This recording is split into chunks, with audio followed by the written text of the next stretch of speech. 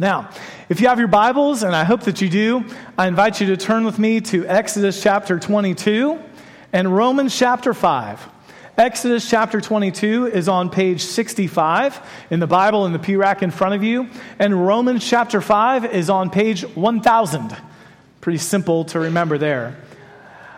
This week, I'm going to do the same thing that I did last week because we're going to be covering an extensive amount of verses in Exodus, all of chapter 22, the first 9 verses of chapter 23.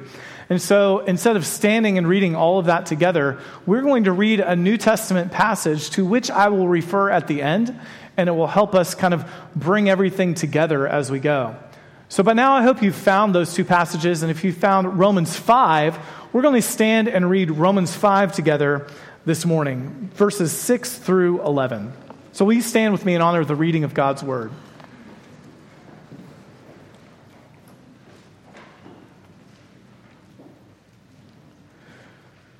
Paul writes, "For while we were still helpless, at the right time, Christ died for the ungodly.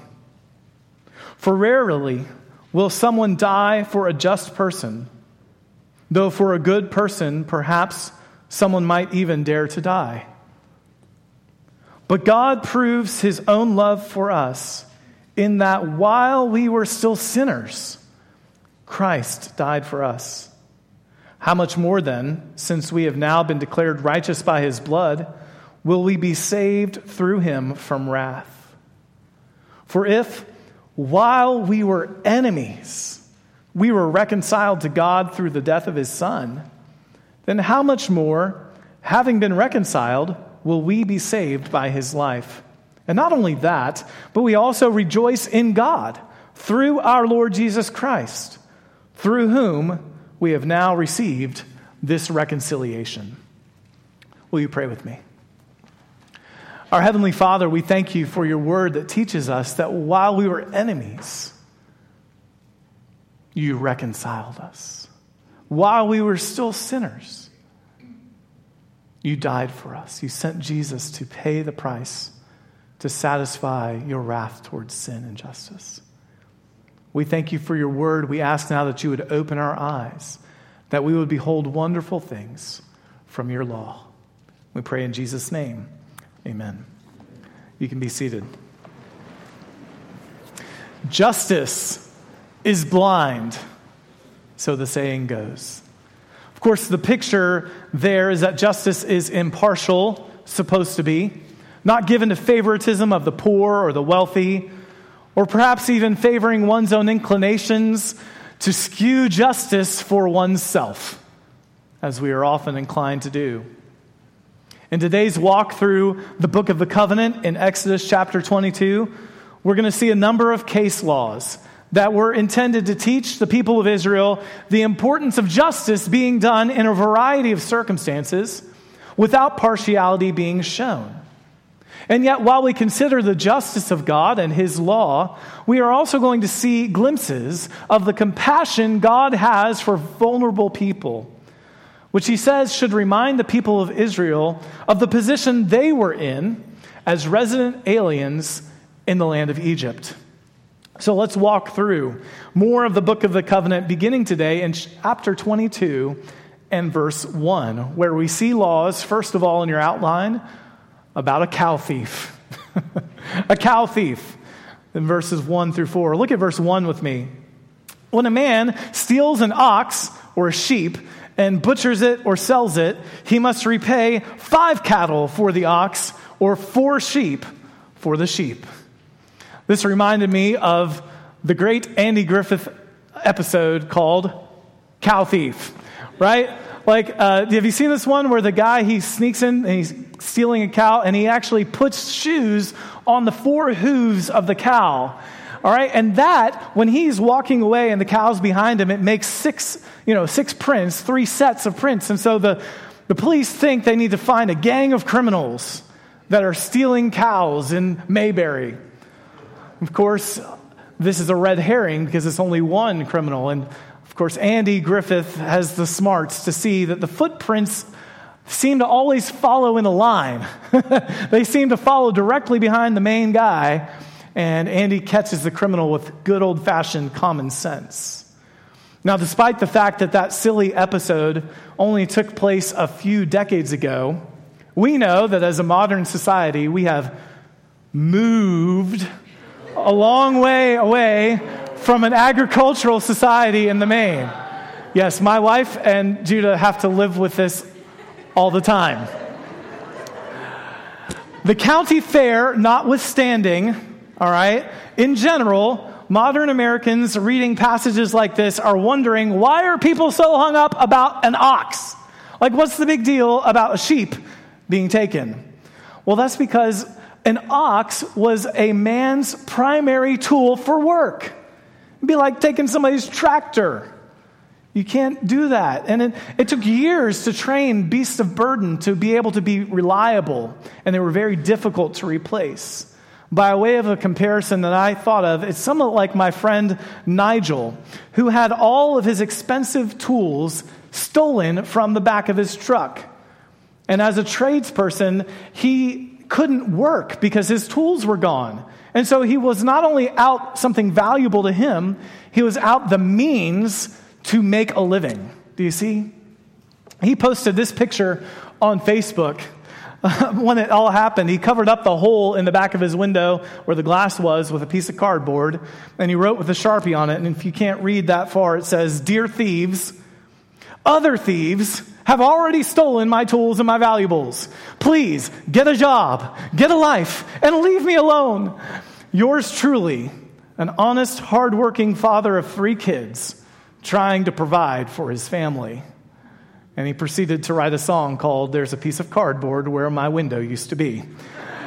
It was really funny, but I didn't have time to share that with you this morning. So, listen, if the thief of the tools of my friend had been caught and this kind of law was in effect, not only would Nigel have his tools back, but he would have extra money to compensate for his loss of wages. That is justice. Read on with me in verses 2 through 4. If a thief is caught in the act of breaking in and he is beaten to death, no one is guilty of bloodshed. But if this happens after sunrise, the householder is guilty of bloodshed. A thief must make full restitution. If he is unable, he is to be sold because of his theft. If what was stolen, whether ox, donkey, or sheep, is actually found alive in his possession, he must repay double. And the basic concept here is restitution. Restitution, not jail time. Now, while our system of justice has a lot to be commended in it, there does tend to be a lack of justice for victims of theft, especially when restitution is not involved. Another thing to note, just briefly, is the provision of personal protection at night, even allowing the use of deadly force. But then notice also the value of every human life, including the thief's, during the day. You see, the difference there was that at night, it's hard to judge a person's motives. You're discombobulated, you wake up, you can't see what's going on, you can't know. But in the daytime, you might be able to call for help, you might be able to seek another way of defending yourself, or look for a different way out of the situation, showing the value of every human's life. We move on now to verses 5 and 6, which I'm calling garden woes. Garden woes. I call them that because after having our first garden and now experiencing for the first time what cleanup looks like after your garden is finished, I can sort of understand what's happening here. All right, read with me in verse 5.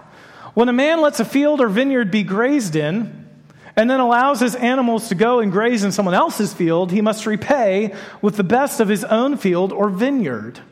When a fire gets out of control, spreads to thorn bushes, and consumes stacks of cut grain, standing grain, or a field, the one who started the fire must make full restitution for what is burned.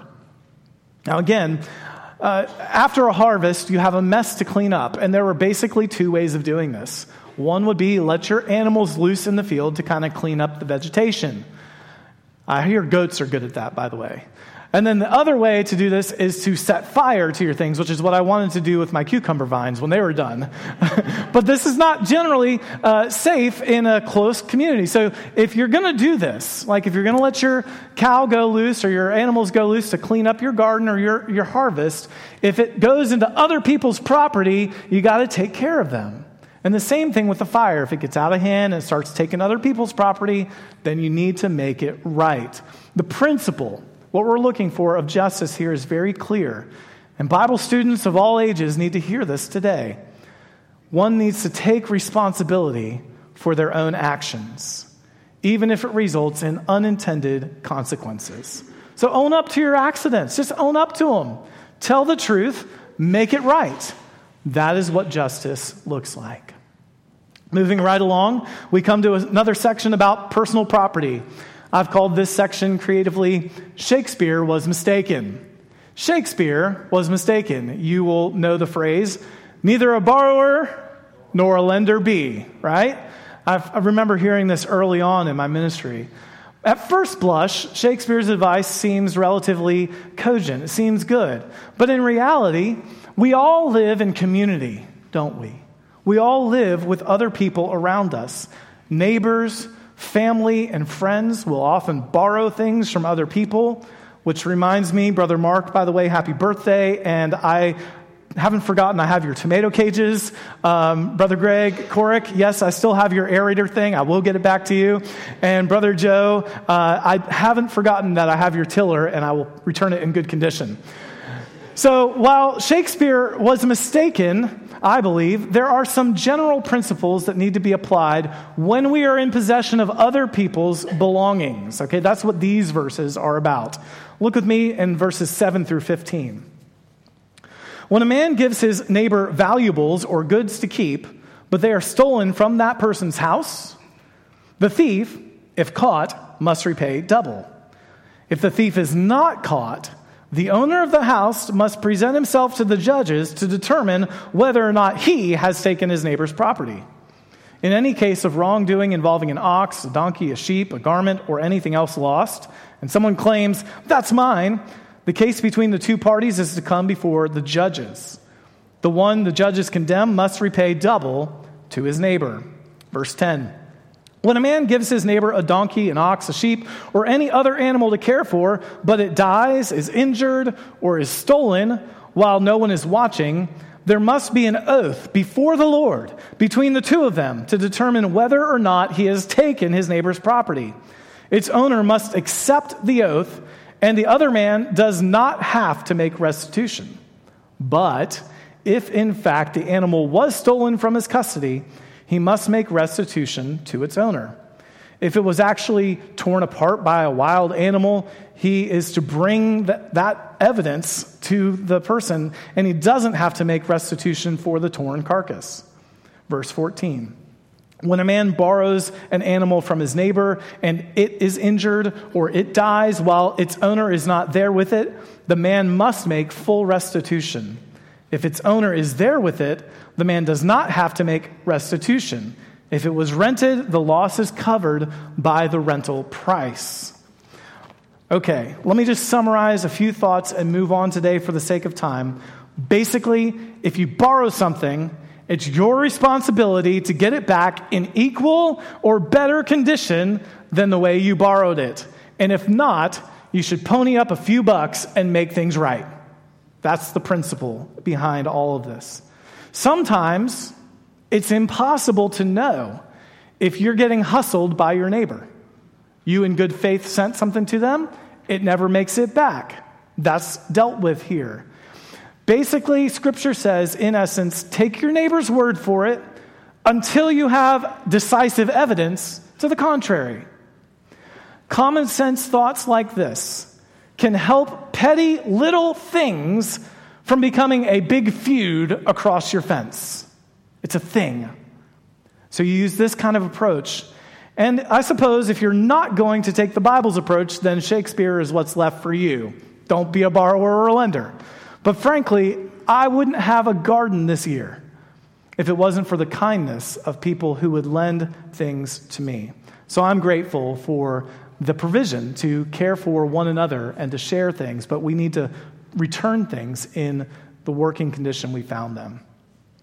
All right, moving on from laws about personal property, the next two verses could seem a little bit out of place, but they actually have a lot to do, more to do with potential financial loss than it might seem at first. So it's kind of keeping in this theme of finances and theft and things like that. I've called this section, Not So Fast, Young Man. Not so fast, young man.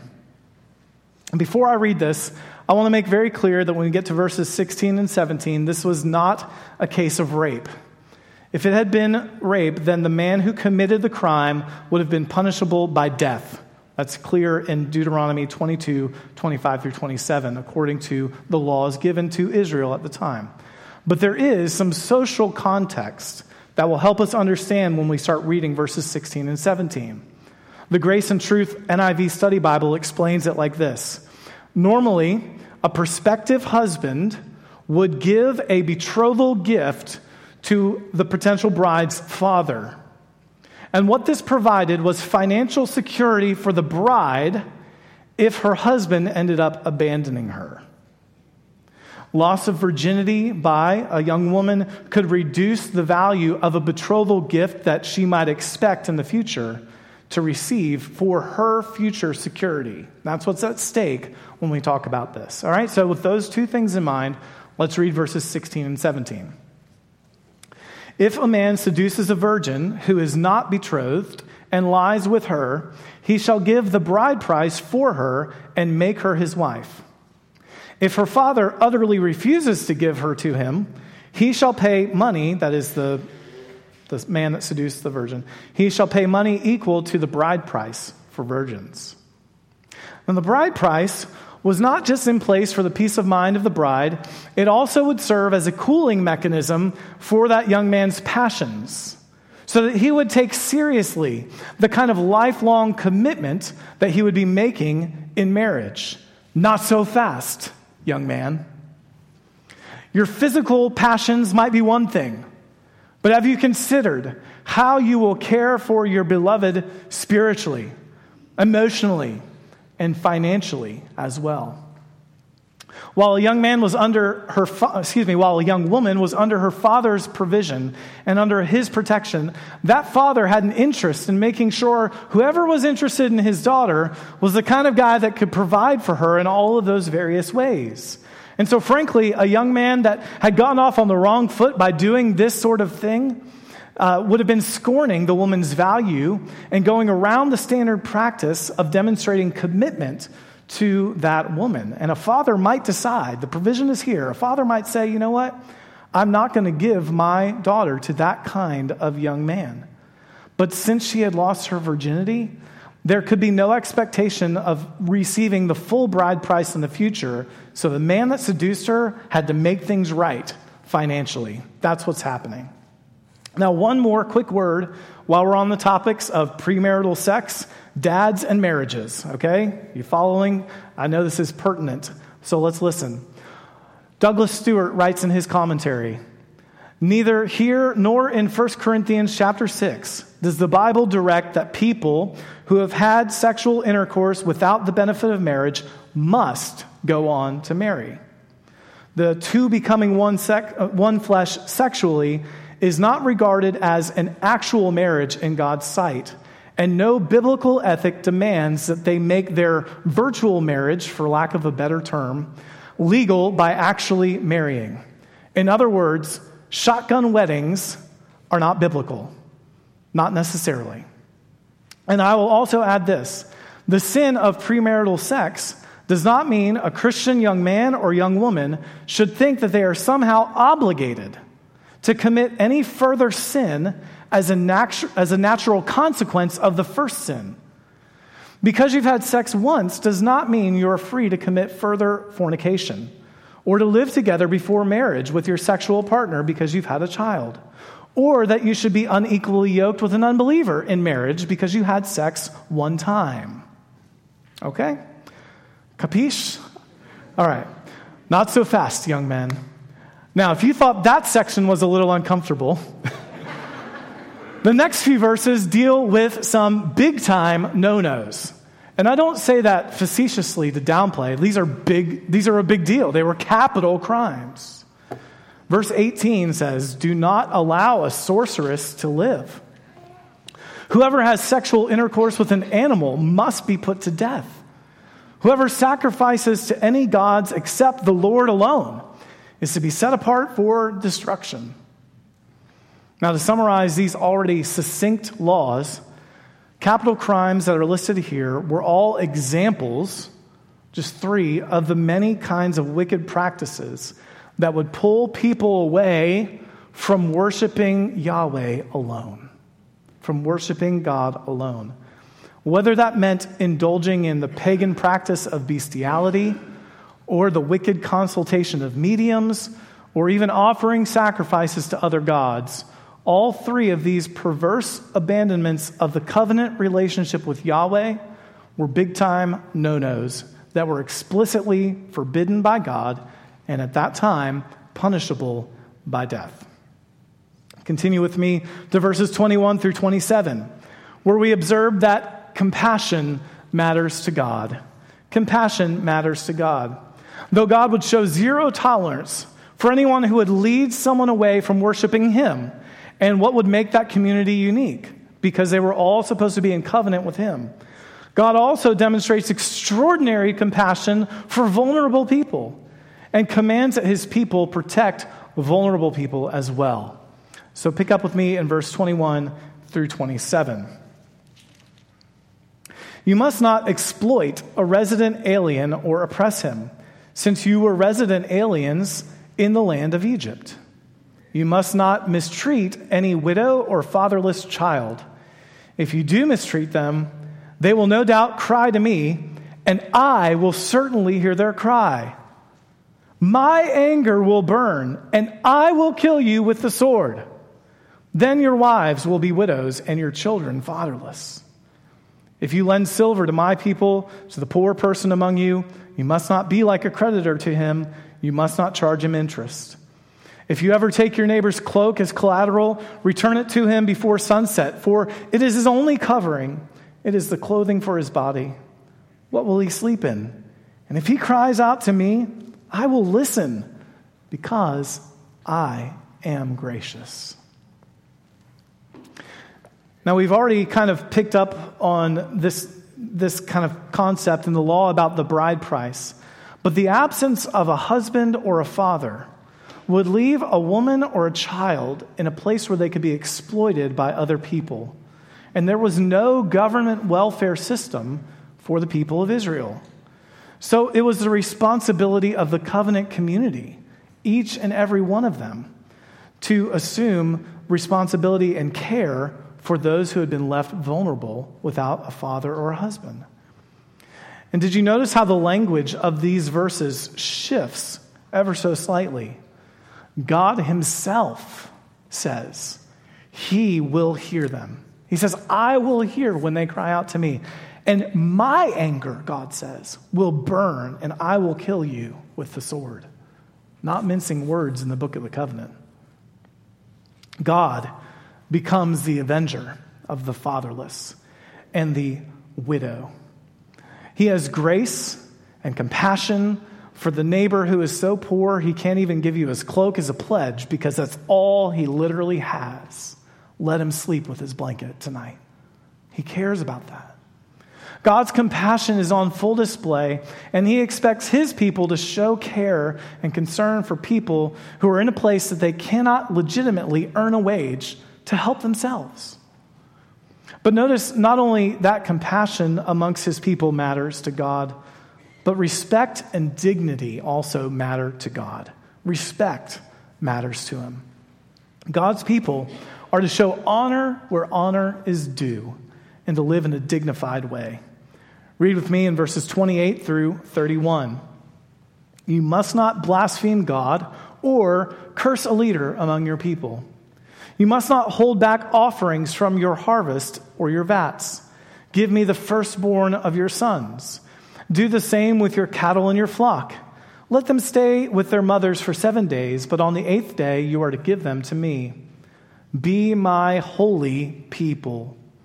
You must not eat the meat of a mauled animal found in the field. Throw it to the dogs." Again, the Israelites are to respect people in authority, including God himself. They are to express that respect by being generous to him. And at Passover, when God had redeemed and ransomed his people, all the firstborn males were said to have belonged to God, and so he requires that they commit the firstborn to him. Ultimately, God's desire for his people, you read this in verse 31, is that they would be a holy people and a holy nation. And so they're forbidden from eating an animal that would have been considered unclean because it's just roadkill, basically. All right? This is the purpose. God expects dignity, respect, generosity towards him, and honoring of his authority and the people he places in authority.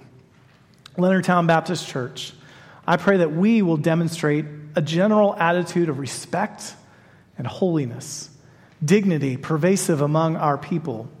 In 2022 terms, I think that means we're good Christian employees, good citizens, respectable, honest in our dealings, generous in our giving to God, keeping ourselves from worldliness, because this kind of respect matters to God. And then finally, we're going to look at the first 9 verses of chapter 23, where we learn this idea about justice being blind. Justice is blind. These verses, in many ways, are a further explanation of the 9th commandment, that we should not bear false witness against our neighbor. Remember, the Book of the Covenant gives case laws in the social, historic, and redemptive setting of Israel of how to apply the 10 commandments. And these, in verses 1 through 9 of 23, deal primarily with the 9th commandment. We read this together. "You must not spread a false report. Do not join the wicked to be a malicious witness." I want to pause right there. One person has said this: respect for the truth is the most precious possession a person can have. Respect for the truth is a possession of sorts, and it's the most precious you can have. Some of you here need to write that down. Some of you have been struggling to tell the truth. But the fact is, without honesty, your life will end up amounting to nothing but wickedness in the end. Respect for the truth is the most precious possession a person can have. Verse 2, "You must not follow a crowd in wrongdoing. Do not testify in a lawsuit and go along with the crowd to pervert justice." In our day, social media has convicted more people in the court of public opinion than anyone can count. Listen, just because the crowd says it's right, or just because the crowd says it's wrong, doesn't mean the crowd is correct. You kids who are in school, listen up. One pastor I read about this said, this verse is one that you should memorize when everyone at school is making fun of that one kid nobody likes. When all your friends in high school or college say, let's go out drinking on a Friday night, and your parents can give you 10,000 more examples. Just because the crowd's doing it doesn't mean to go along with it. You must not follow a crowd in wrongdoing. That's a good word. That's a whole word right there. That's a whole sermon. Look at verse 3. This is all so good. I could have preached sermons on verse 1, verse 2. Parents would have been amen to me left and right. Amen. But we have to keep on going. In verse 3, we see this: don't show favoritism to a poor person in a lawsuit. Now, this catches us kind of odd, because we tend to think rich people get preferential treatment in the courts, don't we? That kind of thinking can prevail so much that we begin to think that judgment is just because the poor person was exonerated or whatever, that they couldn't possibly have committed a crime. But justice should be blind. You can't show favoritism to a poor person in court. He has to be treated according to justice. And we're going to come around to the other side of that coin in just a minute. Read in verses 4 through 6 and self-reflect now. Verses 4 through 6 provoke us to self-reflection. This is huge. It says in verse 4, if you come across your enemy's stray ox or donkey, you must return it to him. But Pastor Jason, I don't like him. I don't like her. It's not my fault their ox is missing. I'm sorry, doesn't matter. You got to help them. That's what Scripture says is justice. Verse 5, if you see the donkey of someone who hates you, lying helpless under its load, and you want to refrain from helping it, you must help the poor donkey. Somebody help the donkey, please, all right? But I'm not actually hurting the guy. I'm not actually hurting her. I'm just choosing not to help him right now. It's all Good Samaritan story, isn't it? I'm just choosing not to engage in their problems right now. We are really good at self-justification, aren't we? But if we start treating friends one way and our enemies a different way, we end up bending morality. And our justice is essentially a consequentialist ethic. That means the ends justify the means. God cares about the means too. We must help in these situations, even if there are enemies. Now, if we're concerned that the Bible only cared about rich people from verse 3, in swoops verse 6. And let me just add, it's in a perfect chiastic form. If you've been with me for a couple years now, you know a chiasm is an X, and so it has some symmetry to it. It's centering verses 4 through 6. It's creating a frame from verse 3 to verse 6, and it's setting off verses 4 and 5. But verse 6 says, you must not deny justice to a poor person among you in a lawsuit. In other words, you see the Bible strikes a perfect balance, reminding us justice is blind. Nobody should be treated any differently because of who they are, or how much they own, or how much they're oppressed and downtrodden. That whole kind of Marxist ideology of the more oppressed you are, the more you should get favoritism is not biblical. This says justice is blind. If they're poor or they're rich, doesn't matter. You don't treat anybody with favoritism. You treat them according to justice and the law. We keep reading in verse 7. Stay far away from a false accusation. Do not kill the innocent and the just, because I will not justify the guilty. More on that and God's justice in just a moment when we close. Look with me to verse 8. You must not take a bribe, for a bribe blinds the clear-sighted and corrupts the words of the righteous. Sometimes we don't even know we're being bribed. Sometimes we have to be very cautious to understand what's happening and the motives of what's happening behind a gift we receive or a favoritism we're given. You never know when what seemed like an innocent gift is really a cunning ploy to buy your corrupted favor and judgment. There's a whole Dennis the Menace episode about that. You can see the kind of TV we watch. Dennis and the kids are going to be the courtroom for Mr. Wilson in a civil case that he's under. And so he starts trying to give them cake and give them money or whatever, and they figure it out eventually, and it doesn't end well for Mr. Wilson. So if that comes to mind when you read verse 8 of chapter 23, just remember, don't take a bribe. Even if you don't understand what's happening, you might be being tricked, so you got to be cautious there. And then the Lord explains in verse 9, and this is important, you must not oppress a resident alien. You yourselves know how it feels to be a resident alien, because you were resident aliens in the land of Egypt. God's like to his people, he's like, you of all people groups should know what it's like to be a foreigner and to be mistreated. So don't mistreat others. Don't prevent others from receiving justice just because they don't look like you, they don't talk like you, and they don't come from your tribe. There is so much richness in God's law for us today, isn't there? But as we close today, what I want to do is meditate on one simple truth that we began with. The last several verses in the book of Exodus reminded us that we tend to want to help our friends, but we're quick to let our enemies suffer under their own misfortune, under their own set of circumstances, without rushing in to help them out.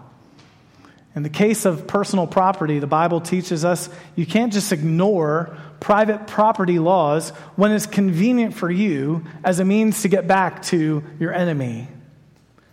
But what I want us to think about today as we close is the way God treated us when we were his enemies. Because we truly did deserve the penalty for our rebellion and the penalty for our sin. And God is in a position to execute perfect justice, since his character, his motives, and his goals are always holy. And we read in verse 7, he cannot justify the guilty. So what did God do? God did not circumvent justice.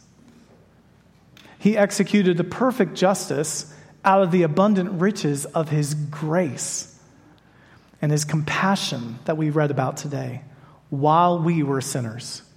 The Bible tells us in Romans chapter 3, in one of the greatest paragraphs in all of Scripture, Romans 3:21 through 26, that God is just and the justifier of the one who places his faith in Jesus. God is just because he has dealt with the penalty of sin. He does so by receiving the blood of his son Jesus as an atoning sacrifice for our sin. It satisfies his wrath towards us and the justice we deserve to receive. So we can say with Paul, while we were still sinners, Christ died for us. While we were his enemies, God reconciled us to himself through the death of his son. So God's justice is upheld, but his compassion and grace, as the hymn says, was greater than all of our sin. Friend, if you're here today and you've never done so, I invite you to receive that free gift of eternal life through Jesus Christ and the blood he shed on Calvary for your sins. Repent of your sins today and be saved. You say, what does repentance look like? Well, in what we've read today, the biblical character that would come to mind is Zacchaeus. Zacchaeus was a thief. He was cheating the tax code and keeping some for himself, and he had robbed a lot from people. And repentance for Zacchaeus was restitution. He showed his repentance by giving back what he had taken times 4 or 5, I think. He overabundantly gave back in his restitution for what he had done. Now, some of you, maybe you're not thieving cows these days or stealing other people's taxes. But for you, repentance would mean doing something like apologizing, confessing, restoring a relationship, getting rid of some bookmarked websites that you know you shouldn't be looking at. Repent of your sins and be saved. However great and varied your sins may be, I want you to know the compassionate Savior is ready to receive anyone who will repent and put their trust in his name today. And then Christians, if you're here today, the call of response to me for this is simply this: demonstrate love of neighbor by seeking justice for everyone. Demonstrate compassion to vulnerable folks around you, and recall with gratitude how we ourselves were once resident aliens in Egypt, so to speak. We were dead in our trespasses and sins. We were enslaved in our sins, but God delivered us. And so we, in turn, should be the most merciful, most gracious, and most compassionate people possible because of the mercy shown toward us.